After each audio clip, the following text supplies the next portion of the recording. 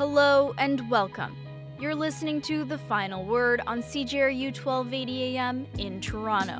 It's July 21st. I'm your host, Gabriela Silva-Ponte. Today, we'll be covering stories from updates on Paul Bernardo's transfer, to the refugee crisis and funding dispute in Toronto, to an event shining light on local artists in the heart of the city. But first, let's take a look at today's top news.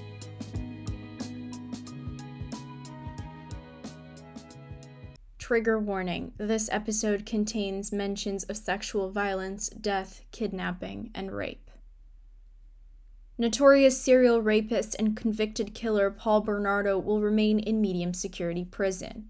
Bernardo was moved from a maximum security prison by the Correctional Service of Canada earlier this year. According to a review, the move was, quote, sound and followed all regulations. CSC Commissioner Ann Kelly said in a report released Thursday that the decision will stand. Bernardo was moved from Millhaven Institution in Ontario to the La Macasa Institution in Quebec. CSC said the move was an effective plan to integrate offenders. Bernardo's behavior was described as, quote, generally conformist, according to CBC News. His security classification was reviewed every 2 years between 1999 and 2022.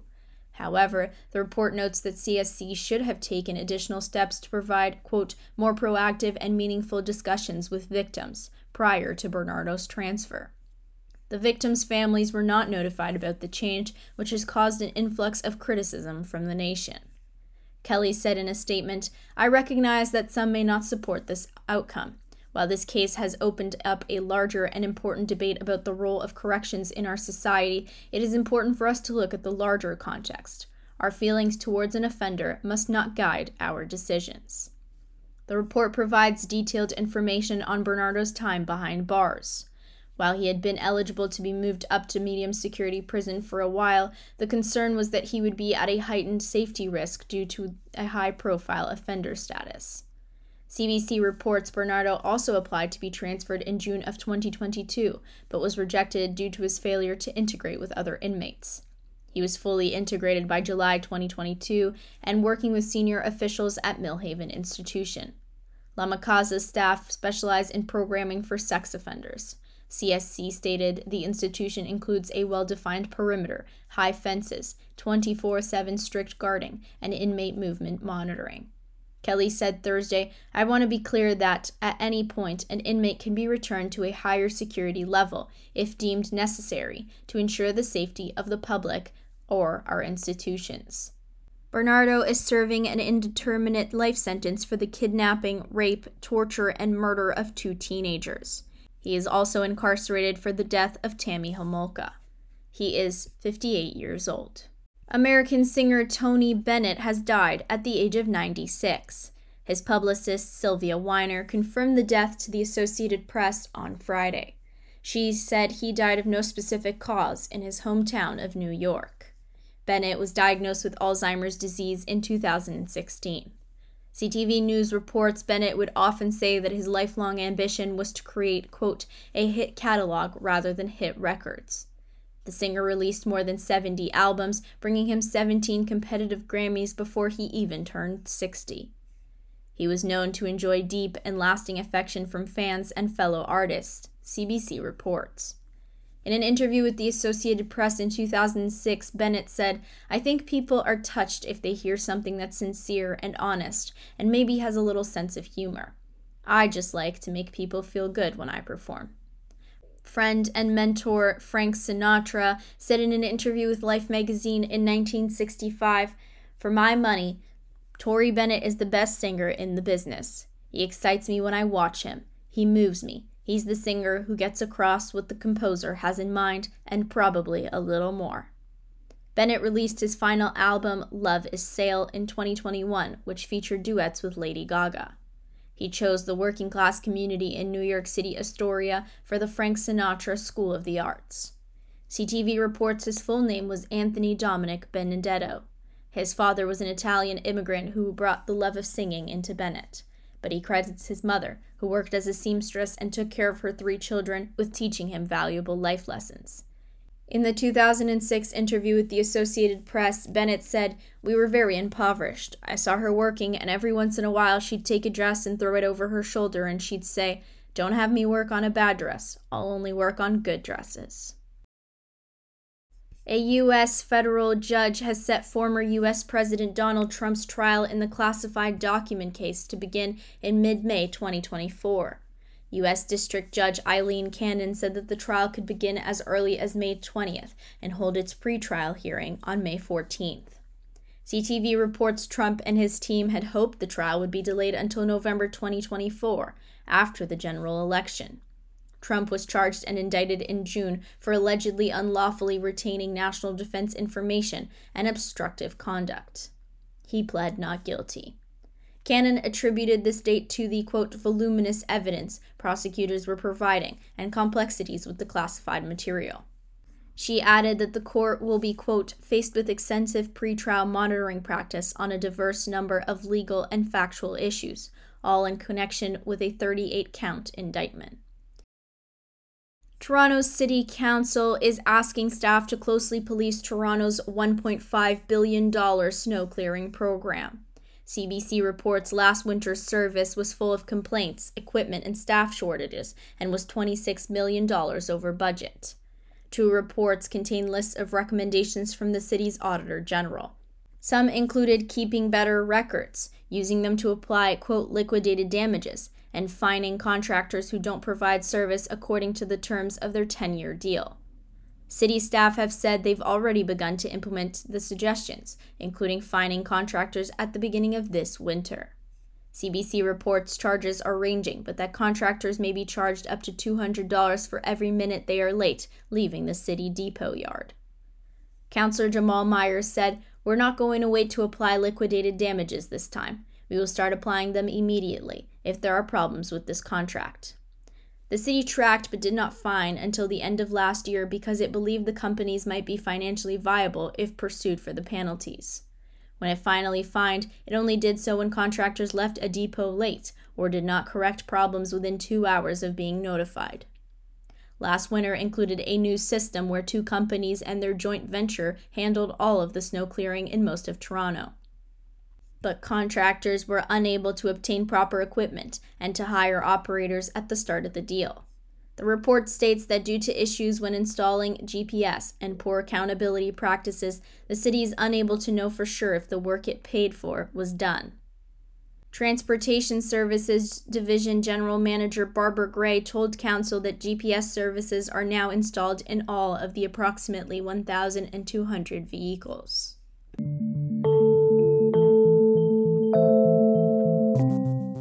Meanwhile, the city is currently facing a housing crisis and funding dispute with the federal government. Many refugees and asylum seekers have been living on the streets in downtown Toronto. Most were told to seek shelter at a federal intake center on Peter Street after the city ran out of money to deal with its housing crisis. Earlier this week, over 200 people were moved to two churches in North York. The federal government has since pledged to provide an additional $97 million to fund housing for these Toronto individuals. The municipal and provincial government then pledged an almost $7 million each as a one-time payment to top up the Canada-Ontario housing benefit. Recently elected Mayor Olivia Chow also proposed a motion which was passed by Toronto City Council and will open 150 shelter spaces for refugee claimants and 100 more spaces in the upcoming days. I spoke with Matthew House Executive Director Jackie Townsta Harrison about this crisis. There's a sort of perfect storm happening in the city of Toronto right now, which is that we've had many, many more refugee claims than we did the previous year. And we have much less homeless shelter space in general, but specifically the hotel programs that were accepting refugees. Several of those leases have ended. So there's more people claiming refugee status in Canada, so higher demand, but less beds are available. And this is all also kind of happening in the context of a lack of affordable housing. So the city housing subsidy that allowed people to move out of homeless shelter That ended in April. So we also don't have, this incentive to help people find an actual home. So it's a few things happening all at once. I think the big thing that I would like to get across is that oftentimes people talk about the refugee housing issue as though refugees are one group. And in fact, the federal government does provide funding support for government-sponsored refugees. And in Canada, we're also really lucky to have a private refugee sponsorship program where there's some financial support attached to that. But the group of refugees that we're talking about that don't receive funds or any support from the federal government is refugee claimants.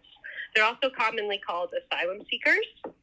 And this group is in many ways the most vulnerable and challenged because they don't have sort of a settlement program that they can join when they get here. When they've fled persecution, they've done so generally in a very last-minute manner.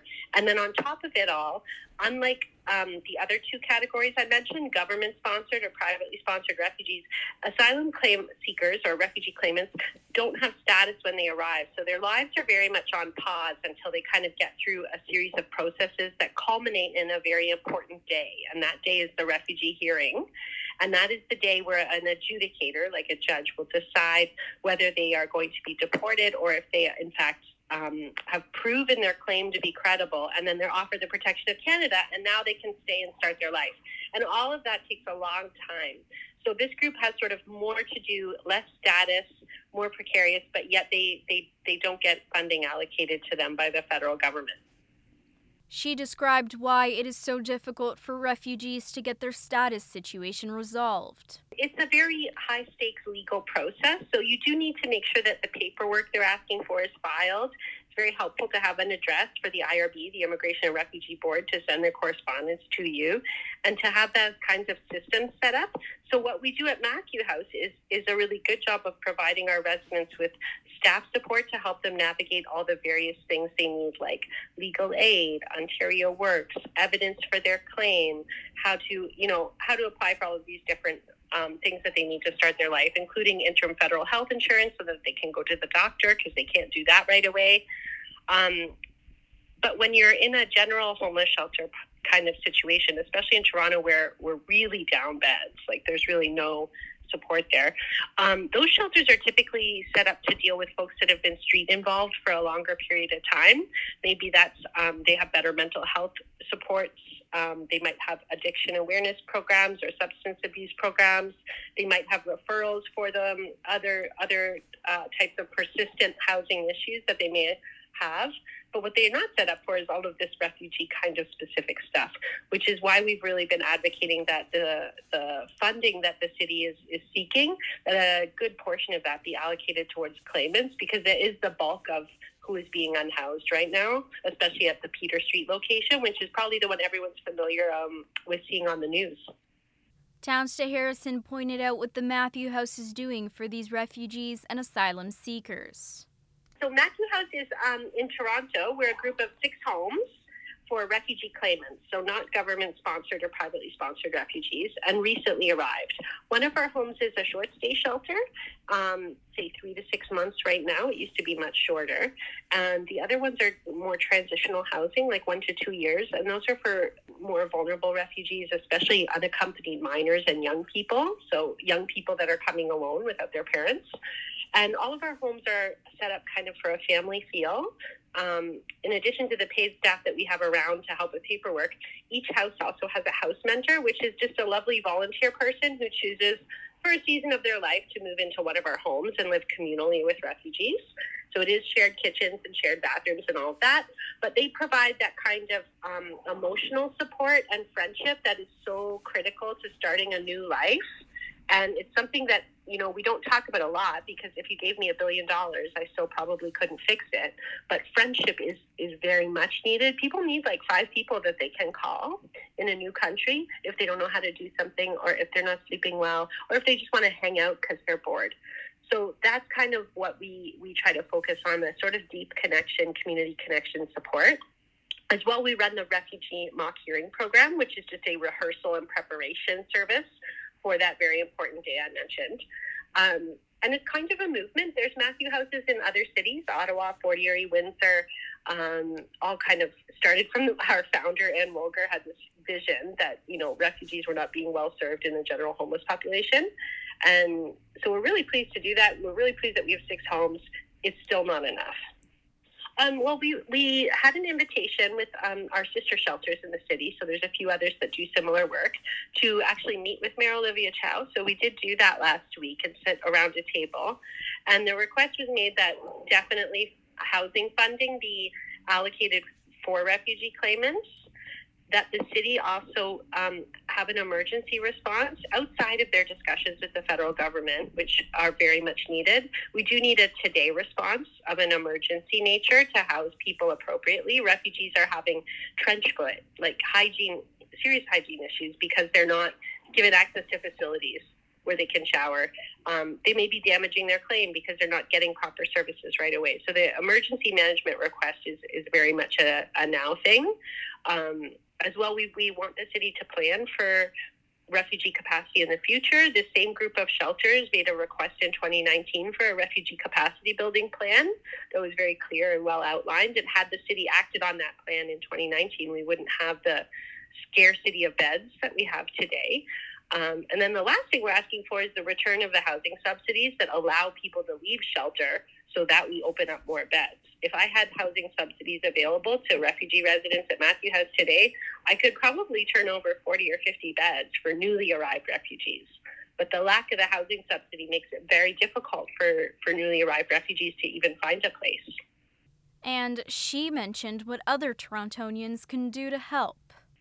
I think just for folks listening, sometimes you feel like there's not a lot you can do. You can do a lot. There's a petition from Progress Toronto right now that you can sign on to support refugees and make sure that we all get the resources that we need to help and welcome recently arrived refugees.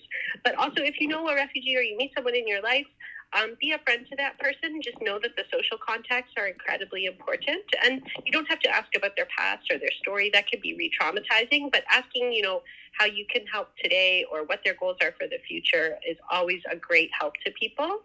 And if you do have a spare bedroom, we run a community host program. So we would place somebody vetted that has lived in one of our shelters in a community member's home for a small period of time, just to help alleviate some of this backlog.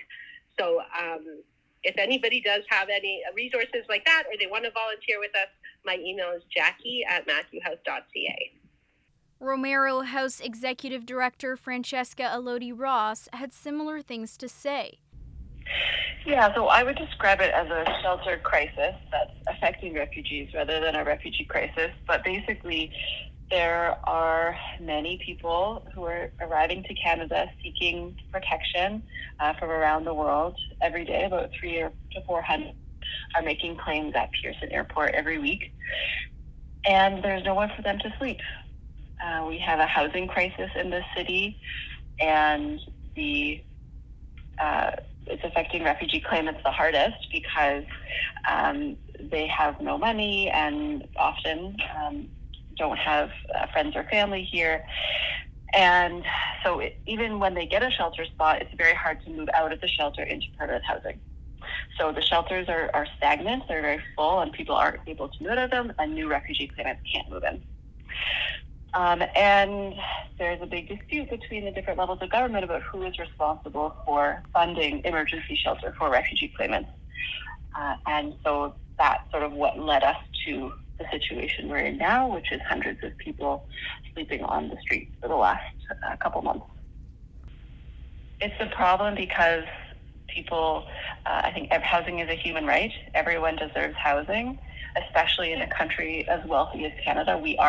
That is something we can do, but it's something that we have not invested in for decades, and now we're seeing the consequences of that.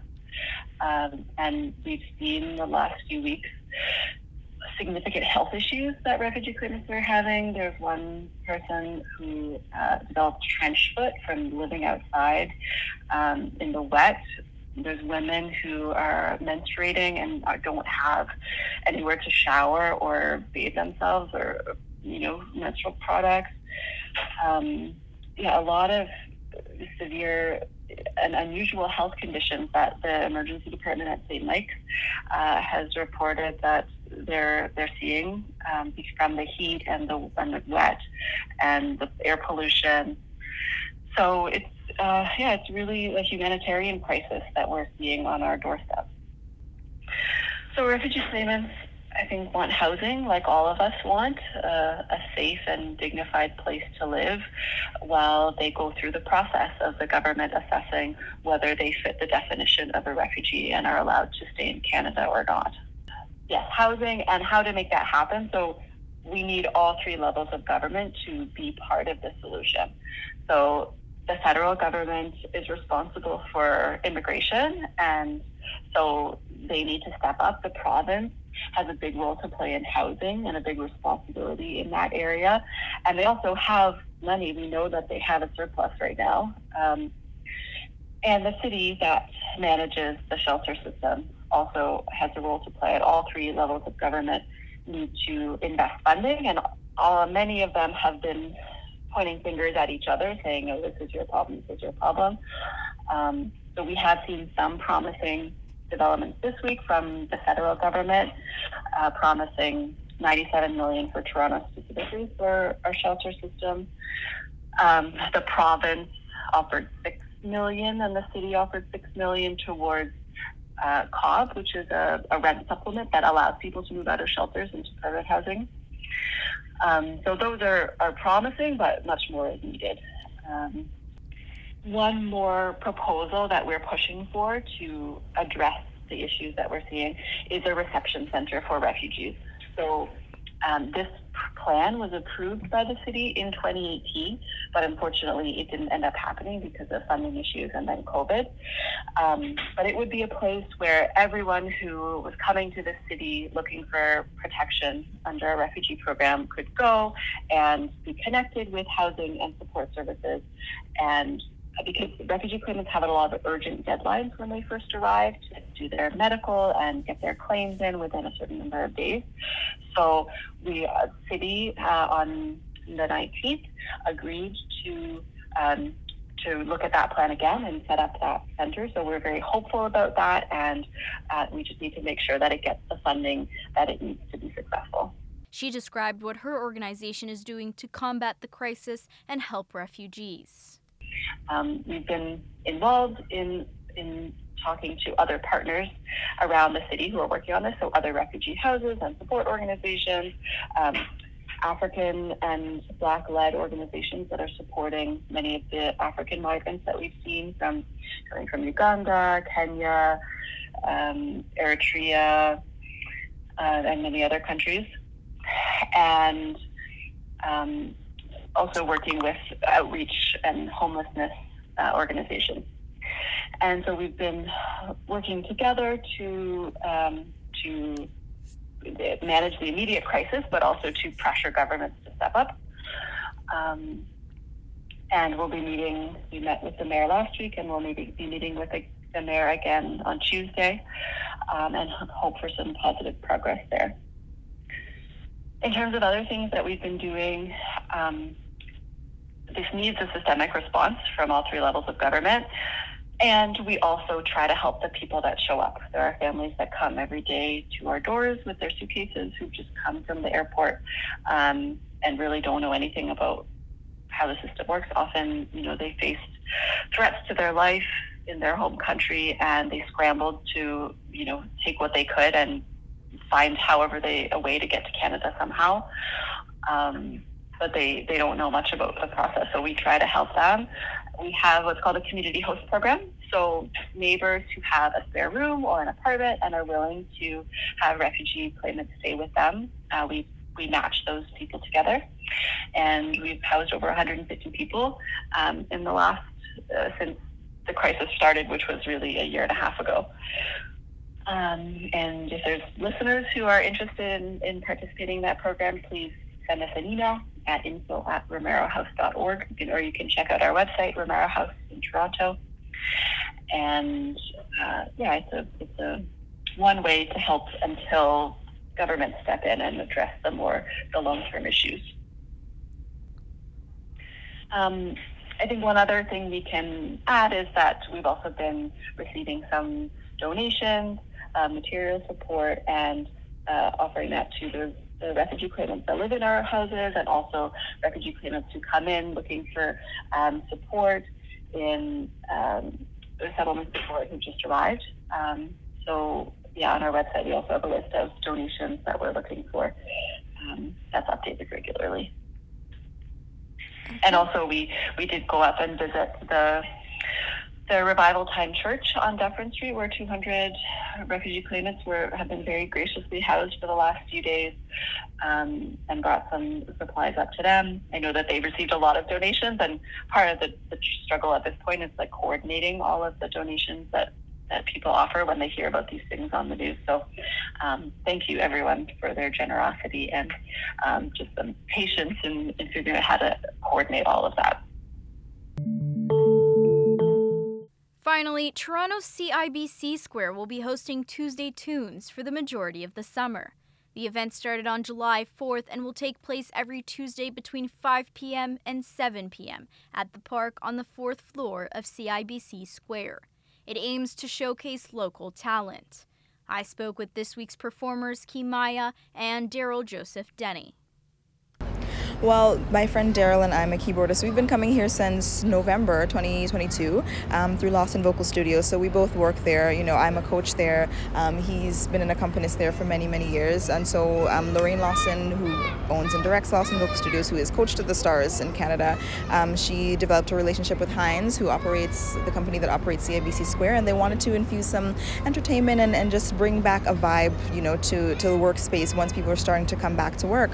So we've been here since November, but they've recently activated this outside space, the park, and so we were here about a month ago, and we're back here again today on a Tuesday evening for the Tuesday Tune. So it's really great to see that there's, you know, a recurring initiative to have musicians playing live music. You know, people miss it, people enjoy it, and it doesn't always have to be a big show. Sometimes it's just a beautiful thing to enjoy the vibe and have some musicians serenading you while you eat your snacks and read a book and meet some friends.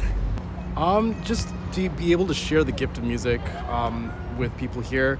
We know that after a long day's work, sometimes it's a little stressful, and just have the opportunity to relax, to take in some nice music, to be able to share that gift is very meaningful. The event provided attendees with free snacks, water, and soft drinks. Games like Giant Jenga, Giant Connect 4, and Cornhole were available for play. Some attendees described how lovely it is to come to an event like this after a long, arduous day at work. They've been hosting a lot of new events out here, so we've been trying to get the team out. Atmosphere is amazing, very lively, and it's making me look forward to the rest of the summer at work. We look forward to this every Tuesday because they typically hold the live music here Tuesdays, and they have snacks and other beverages. But yeah, something our team looks forward to when 5 o'clock comes around. So definitely excited. Heinz community manager Litsa Roris said in an emailed statement to CJRU 1280 AM that the goal was to create, quote, a platform for young talent to explore their creativity and share it with the world. Roris added, the music business is fiercely competitive, and our vision at CIBC Square is to promote these musicians in the most positive light. The emailed statement also said the park is, quote, the only park of its kind. It is elevated from the noise of the downtown core, with a railway that overlooks the city. It is also conveniently placed near Union Station, right in the financial district.